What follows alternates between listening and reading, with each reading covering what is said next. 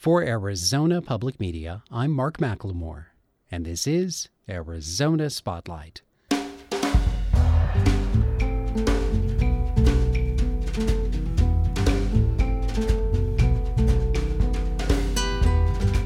Coming up, a University of Arizona professor tells what the Decameron, an example of Italian medieval literature, can teach us about surviving a pandemic with hope intact. Hear the story of a Tucson resident named Taylor, who, following what he felt was a moral imperative, went to Syria to offer humanitarian aid in a war zone. And I asked Frank Figliuzzi, former assistant director for counterintelligence at the FBI, to put Taylor's story in perspective with the frequently shifting foreign policy of the United States. Those stories are next on Arizona Spotlight. The COVID-19 pandemic is requiring an unprecedented reaction among the global community. However, it is not the first, nor is it the most deadly contagion that humanity has confronted. The bubonic plague devastated most of Europe in the 14th century. Italian writer Giovanni Boccaccio described how this deadly disease hit Florence in 1348 in his collection of novellas called the Decameron. It's also sometimes referred to as the Human Comedy. His writing documented how hope was kept alive among those caught in the deadly path of the plague. Professor Fabian Alfi teaches Italian at the University of Arizona, including a course on Boccaccio's Decameron and why this medieval masterpiece is relevant today. He was interviewed by Elisa Ivanitskaya. What we can learn from Boccaccio's Decameron, there are many things we can learn. He's describing a situation that has parallels with today's crisis. I really do want to stress that they're only parallels. I mean, we're looking at a crisis, but that was just catastrophic what happened with the Black Plague of 1348. One lesson Professor Alfi says is central to the Decameron is that maintaining connections between people is crucial to surviving a crisis. It's a collection of 100 stories where there are storytellers. They flee from Florence and they go to a villa and then they pass the time telling stories for a period of about 2 weeks. But what they're doing is really creating a type of social bond in the face of this social breakdown.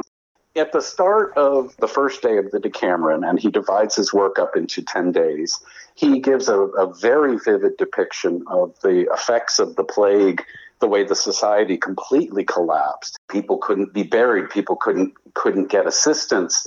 People couldn't get medical assistance. Family members were fearful to tend to their sick relatives, and often they would die alone. When he comes to the conclusion of his description of the bubonic plague, he writes, and here I'm quoting, "What more remains to be said, except that between March and July of the year in question," that's 1348, "it is reliably thought that over 100,000 lives were extinguished within the walls of Florence. This would have been a city of between 150 or 200,000 people." So it's just this awful situation. And so what they're doing is by going up to this villa and telling stories, they're finding human connection, human bonds. And I'm sure people who are listening have seen the images on TV or online of the people in Italy who would meet on their terraces and all be singing with their neighbors. There's a modern day analog of people trying to make connection while they're holed up in their house as this coronavirus situation blows over. Alfi says another strength of Boccaccio's work is that it focuses on the simple pleasures in life, rather than lingering on existential questions. Again, to what can be learned from this work, he was living in the late Middle Ages, 14th century. And instead of what we might expect from a medieval writer, that is, he doesn't talk about advice as to how to reach the afterlife. He doesn't give us philosophical explanations. Instead, most of his stories are very much about the joy or the pleasures of life. A large percentage of the stories are bawdy. That is to say, they're almost sexual in nature. The listeners would probably have as frame of reference Chaucer, for instance. And that means that they're about the attachment to life. And you can see that it's in the face of this just gruesome situation, instead of thinking about the afterlife, it's like, but I love this life. And you see that in this work. You see that in a lot of situations. I think most of us respond when we're faced with something to say, no, this is something I love. I love this community. I love these people. I love this experience. This is who we are as human beings. One reason the Decameron is so beloved, according to Professor Alfie, is because it is about attachment to fellow humans and the importance of compassion in interactions. Boccaccio talks, the very first line of the work is, I'll read it in English, then I'll just quote part of it in Italian. To take pity on people in distress is a human quality, which every man and woman should possess. In Italian, it's umana cosa e l'avere compassione agli afflitti. And he talks about how in the face of these devastating crises, we need to be reminded of our common humanity, to have compassion for one another. Right now, for instance, there are stories of people not wanting to necessarily do the social isolation, that they feel like they're not at risk. Well, of course, we know that they're going to put other people at risk. This is a case where we need to be reminded of our common humanity, to have compassion. Speaking for myself, I'm a man in my 50s. I'm reasonably healthy. Living in Tucson, I'm not too worried that if I should contract it, become very dangerous for me. But I do know that I could carry it to someone who has a medical condition, who are elderly, and they might not be able to fight it off. And so the reminder of, again, compassion, it's right there in that first sentence, is an important lesson. It's easy to forget in everyday life when things are running normally. We don't have to think about how am I affecting other people. Well, now in a situation of a crisis, we need to be more thoughtful and go, well, sure, it's inconvenient for me, but my inconvenience is nothing compared to what might happen to someone who going through chemotherapy. And so that reminder of compassion is utterly essential. That was Fabian Alfie discussing the Decameron, written by Giovanni Boccaccio in 1353. Professor Alfie teaches Italian at the University of Arizona. That interview was produced by Elisa Ivanitskaya.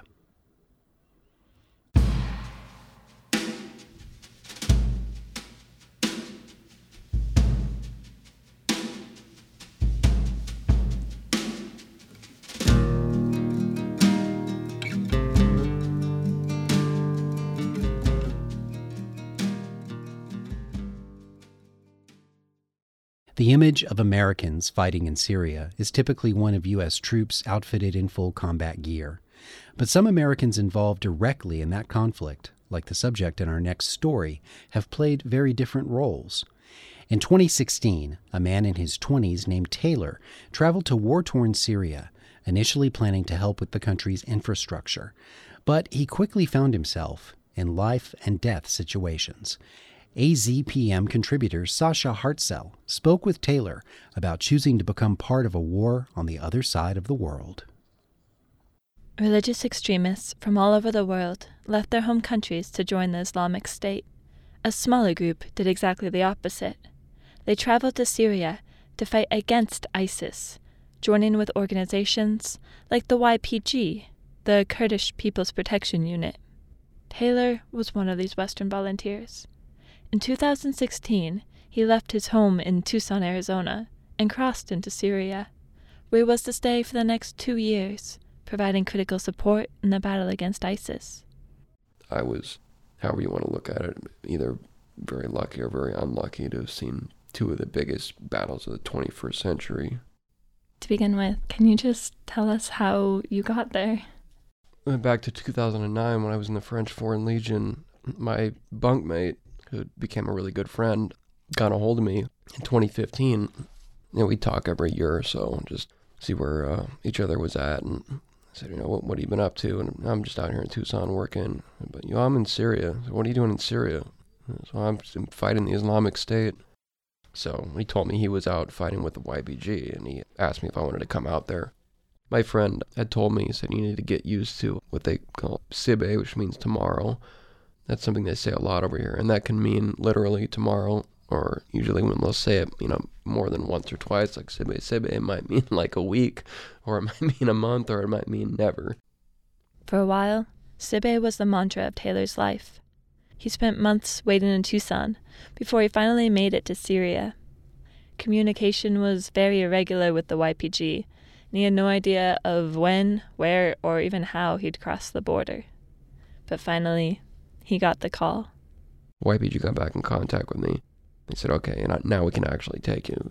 It was like, okay, you need to get here within 3 days. I'm like, okay. So I got the next flight to Iraq, flew out to Soleimania, which is a city in northern Iraq. Stayed out there in a safe house with about 10 other Western volunteers. They got pretty well acquainted with the Sibbe, saying we were supposed to cross within 2 or 3 days. Ended up taking like 3 weeks. I came down with dysentery. I started to feel sick like the day before we actually crossed. And I was like, look, are we actually going to go tomorrow? 'Cause I think I might have to, wait until next month. If not, because I'm starting to get really sick. We actually did cross the next day. So we did drive out about 15 kilometers from the Syrian border. And our driver turns the lights on, puts the night vision goggles on, and he's driving off the road. We get down to a riverbed and had to take a rubber boat out of the back of the truck, pump it up. And they're telling us, stay low and try not to make too much noise when you're pumping this inflatable boat up, and you see lights, the Peshmerga patrols. So at any point, we could have been, taken out at gunpoint and arrested and put in Iraqi prison, which did happen to a few of our friends. So yeah, we had to cross the Tigris River at night on a little dinghy boat, then hike through the hills into Syria. About halfway through, I started getting really, really sick, throwing up, and I'm carrying, probably about 100 pounds of gear. I'd packed pretty well and brought quite a lot of medicine, and, having dysentery, that was, it was literally one point like, okay, just one more step. And at one point I had to throw up, and I went off kind of to the left of the group. One of our guides was kind of whispering really. He said, no, Mina. I'm like, no, it's fine. And I figured later he's saying mine, like you're in a minefield. There's a reason we were walking in a single file. We had been navigating through a minefield. Nobody had informed us. It took you a lot of effort to get into Syria. Oh, yeah. And to start working as a medic there. So what motivated you throughout all of this to keep thinking that you were doing the right thing? I was seeing those news reports of the massacres in Shangal. They had disarmed the population of Shangal. There were about 2,000 Iraqi Kurdish troops solely responsible for their defense. They literally threw their weapons down and ran, deserted these people in the face of 150 ISIS fighters who besieged the town, just started raping and murdering, literally enslaved these people. I mean, I fought with some Yazidis in Raqqa who had been literal slaves 2 years before and had been liberated by the PKK, the Turkish militia, had come down from the mountains into Shangal and fought their way up this mountain and created a corridor for the Yazidis to escape. Seeing that was really inspirational. So that was what really convinced me that I was with the right people and that we were doing the right thing. Can you talk a little bit about your work as a medic there? Yeah, so I had talked with some guys in the medical unit prior. I didn't think that I would even be qualified. I thought these were all going to be former special forces medics and doctors. And when I get over there, I'm bringing out my medic kit and people are looking at it just most of the guys over there didn't even have tourniquets. I had, chest decompression needles, chest drains, and field surgery kit, and actually knew how to use it. So the commander of the IPG's medical unit had asked me if I'd join their unit. And I said, am I really, qualified? All I know how to do is, pleural catheters, treat tension pneumothorax. And the fact that you even know what tension pneumothorax is, yeah, you're on the team, no problem. He said, you're practically a doctor over here. Within a year, I'd become a literal doctor, become known as a doctor. I worked for the health department at one point. Our unit was directly under the PYD health department, which was the local government there in northern Syria. So I could walk into any hospital. They'd give me the key to their storage room and say, just take whatever you need. And so many of the well-qualified doctors had either fled or had been killed. That was the most dangerous job in Syria at the time, was to be a doctor. I was essentially responsible for the lives of, at one point, 10,000 troops, which was pretty intense. Taylor fought on the front lines of 2 major battles against ISIS, the Battle of Topka Dam and for the city of Raqqa. In the Battle of Topka Dam, Taylor ran the field hospital. The injured began pouring in within minutes of fighting. He described some of the first people that came to him. A civilian woman, carrying her daughter in her arms. Through the young girl's abdomen was a gaping hole, made by an ISIS bomb. He remembers being able to see straight through it. It is images like this that punctuate Taylor's years of service. He estimates the number of lives he saved at roughly 500, but has no way of knowing for sure. Within weeks of his arrival, it became too chaotic to keep track. We also had a guy who would keep records. He would take pictures and write down like 5 casualties came in. This was the injury and how many units of painkiller we gave them, and we'd write this all down, send it with them when they'd go back across to the hospital. After a couple weeks, it just got so chaotic that guy, he ended up actually coming along with me on some operations and learned a lot and started doing actual, frontline medic work, which when he had 0 training, to begin with. He was actually just killed last week.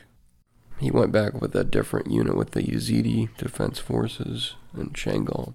Ended up fighting against the Turkish army and these Turkish-backed jihadists. He was killed by a Turkish airstrike. As a medic, a soldier, and especially as a friend, Taylor witnessed so much death. So how does somebody cope with something like that?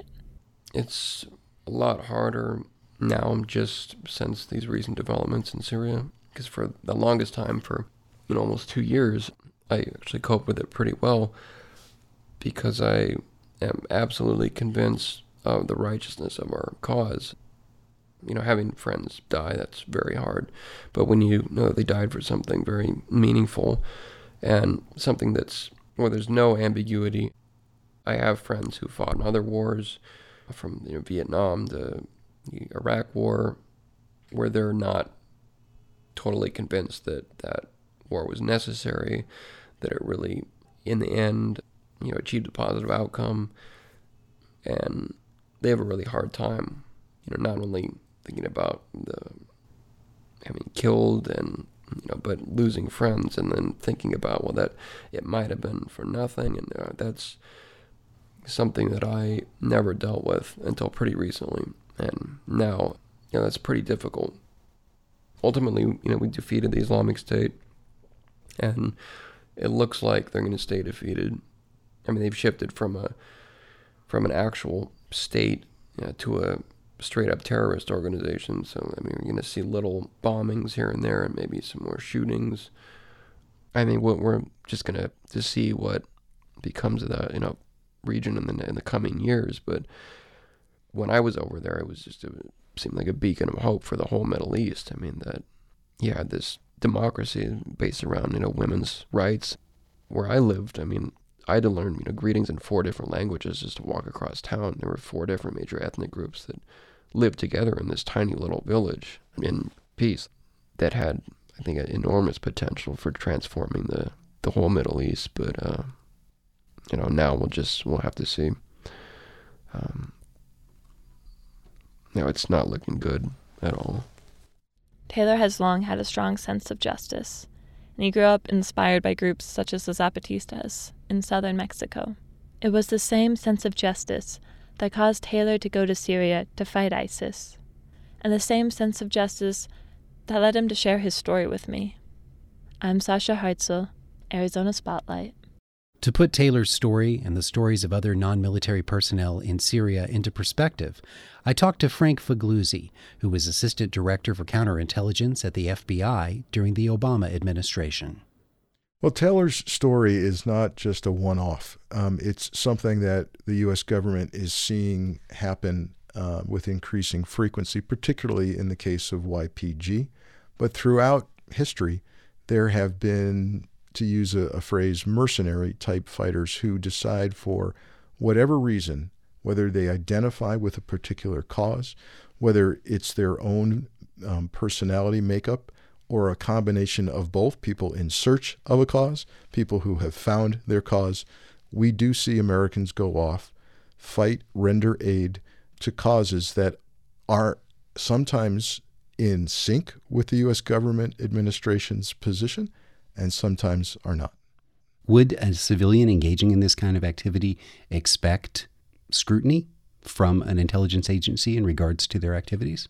I think people like Taylor, or people considering to go off on an adventure, sometimes a very gravely serious adventure like Taylor, need to consider a few things. One is they should expect scrutiny from the United States government as well as other governments, because when you're going to a part of the world where there's conflict, when you're going to a part of the world where there's terrorist groups, sometimes conflicting terror groups, rest assured that the U.S. government at a minimum is going to be aware of your activities, and they need to figure out a simple question.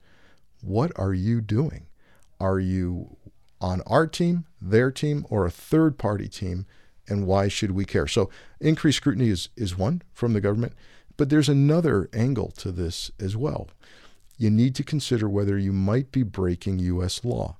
And the answer to that question is, it depends on where you're going and who you're fighting alongside. If it's fighting with an entity that is contrary or represents a contrary position to the administration, you may find yourself in conflict with U.S. law. Now, in the case of Taylor and the YPG, I've checked with some current sources in government, there's no apparent violation of law in going to fight alongside YPG. But there's a third concern that I would also advise people about, and that's this.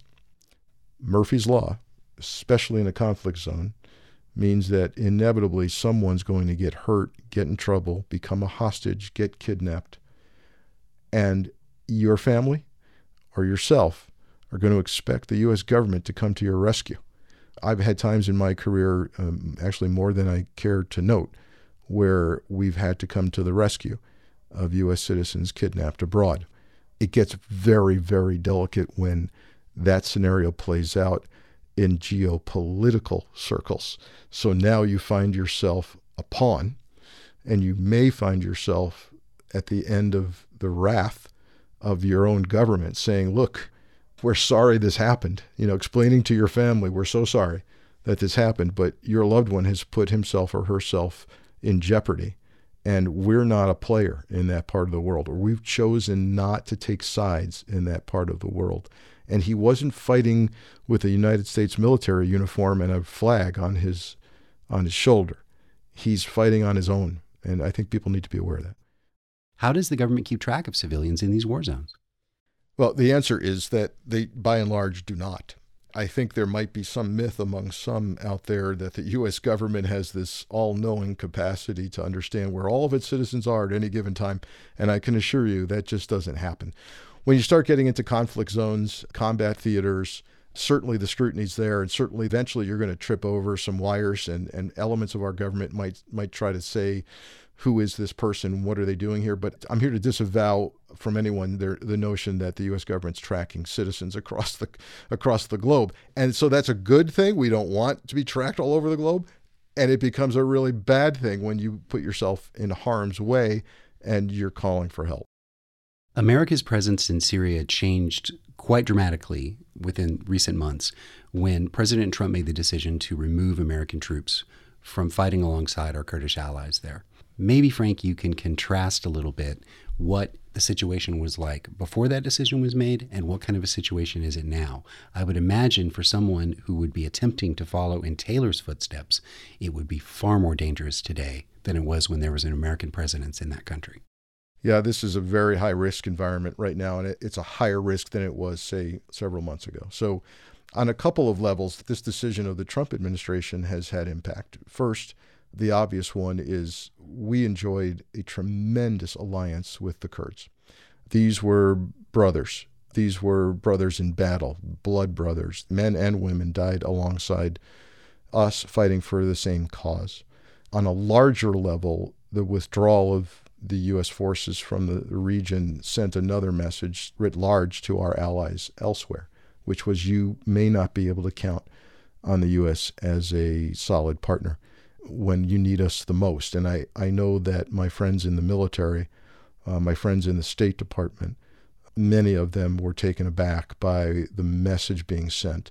But for many, this was more than just messaging. This was the loss of a friend in the Kurds. This was the loss of a common cause to fight for. And then on a far more practical level, since I see the world through a national security lens, and sometimes that means terrorism, I became very concerned, as many others did, about the license that this gave to ISIS, the lack of a check on ISIS that had really existed strongly, and some disturbing things, quite frankly, coming out of this administration. Comments like, well, some of the ISIS folks might flee and be released, but they'll go to Europe. That's not our problem. So this move reflects yet an even larger question, which is, what is America's role in the global war against terrorism? And you have to ask yourself whether we're even playing a role any longer.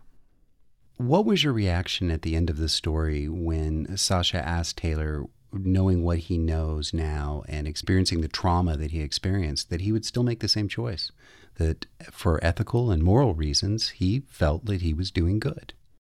From the story details, it sounds like indeed he may have saved lives.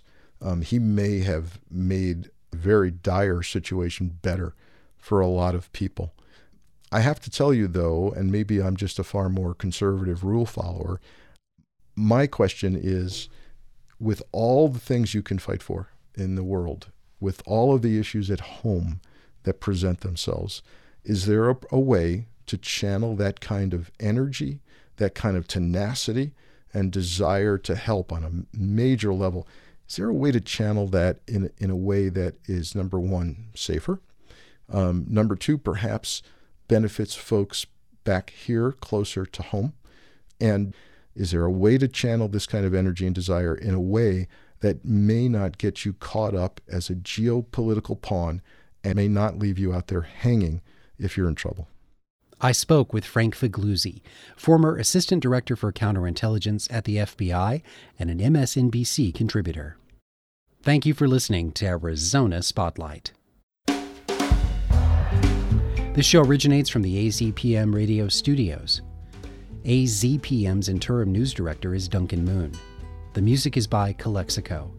The production engineer is Jim Blackwood. Production assistance from Elisa Ivanitskaya.